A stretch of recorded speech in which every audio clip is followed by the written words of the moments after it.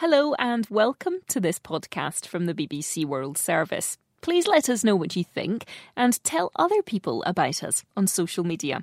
Podcasts from the BBC World Service are supported by advertising. This is a download from BBC Learning English. To find out more, visit our website. The English we speak. From BBC Learning English. Welcome to The English We Speak. I'm Neil. And I'm Feifei. Actually, Feifei, can you help me with something? Go on.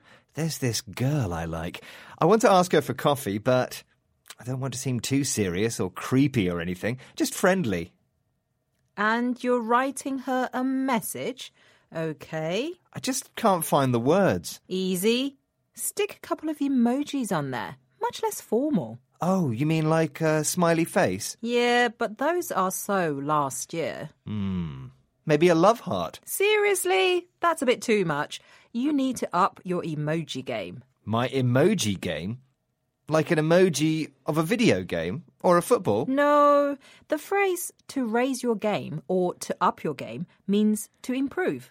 Ah, yes, it's a good phrase. Feifei, you're not working hard enough. You need to up your game. That's not true, but good use of up your game. The phrase has now developed a bit. We often add what we're trying to improve before the word game. Like this.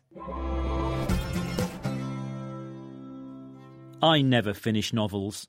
I need to up my reading game. I badly need to work on my interview game before my big interview next week. You could do with a bit more exercise, mate. You should raise your running game. Great. Hope those examples help. Any progress with that text message? Here goes. Lucy, please have a coffee with me tomorrow. And then some coffee emojis. Well, it's direct, but I still think we need to up your emoji game. Actually, and your texting game. Oh, and your dating game. We've got a lot of work to do. OK.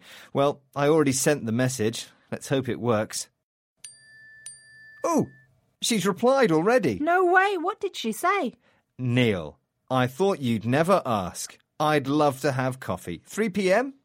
And then a couple of big smiley emojis. Wow, congratulations. Maybe it's me who needs to up my game. Looks like it. Bye. Bye.